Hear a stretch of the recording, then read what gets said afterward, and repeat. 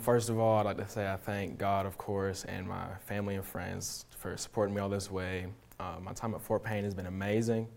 I really wasn't selling much at track till later in my varsity career. It's a little bit of an inconvenience this year because we don't have a track. I mean, it's just all dirt out there, and all the other teams have tracks, so we got to work just as much as hard.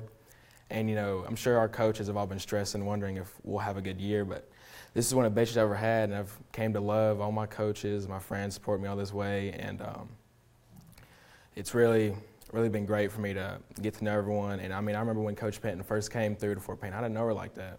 And I was going to know her, of course, I love her so much. Coach Peters, all my teammates gave me a great year. I mean, we run on grass every day, barefoot sometimes, and that's not the best circumstance, but it's been an amazing year for me, and I'm blessed to say I'm committing to the University of Montevallo.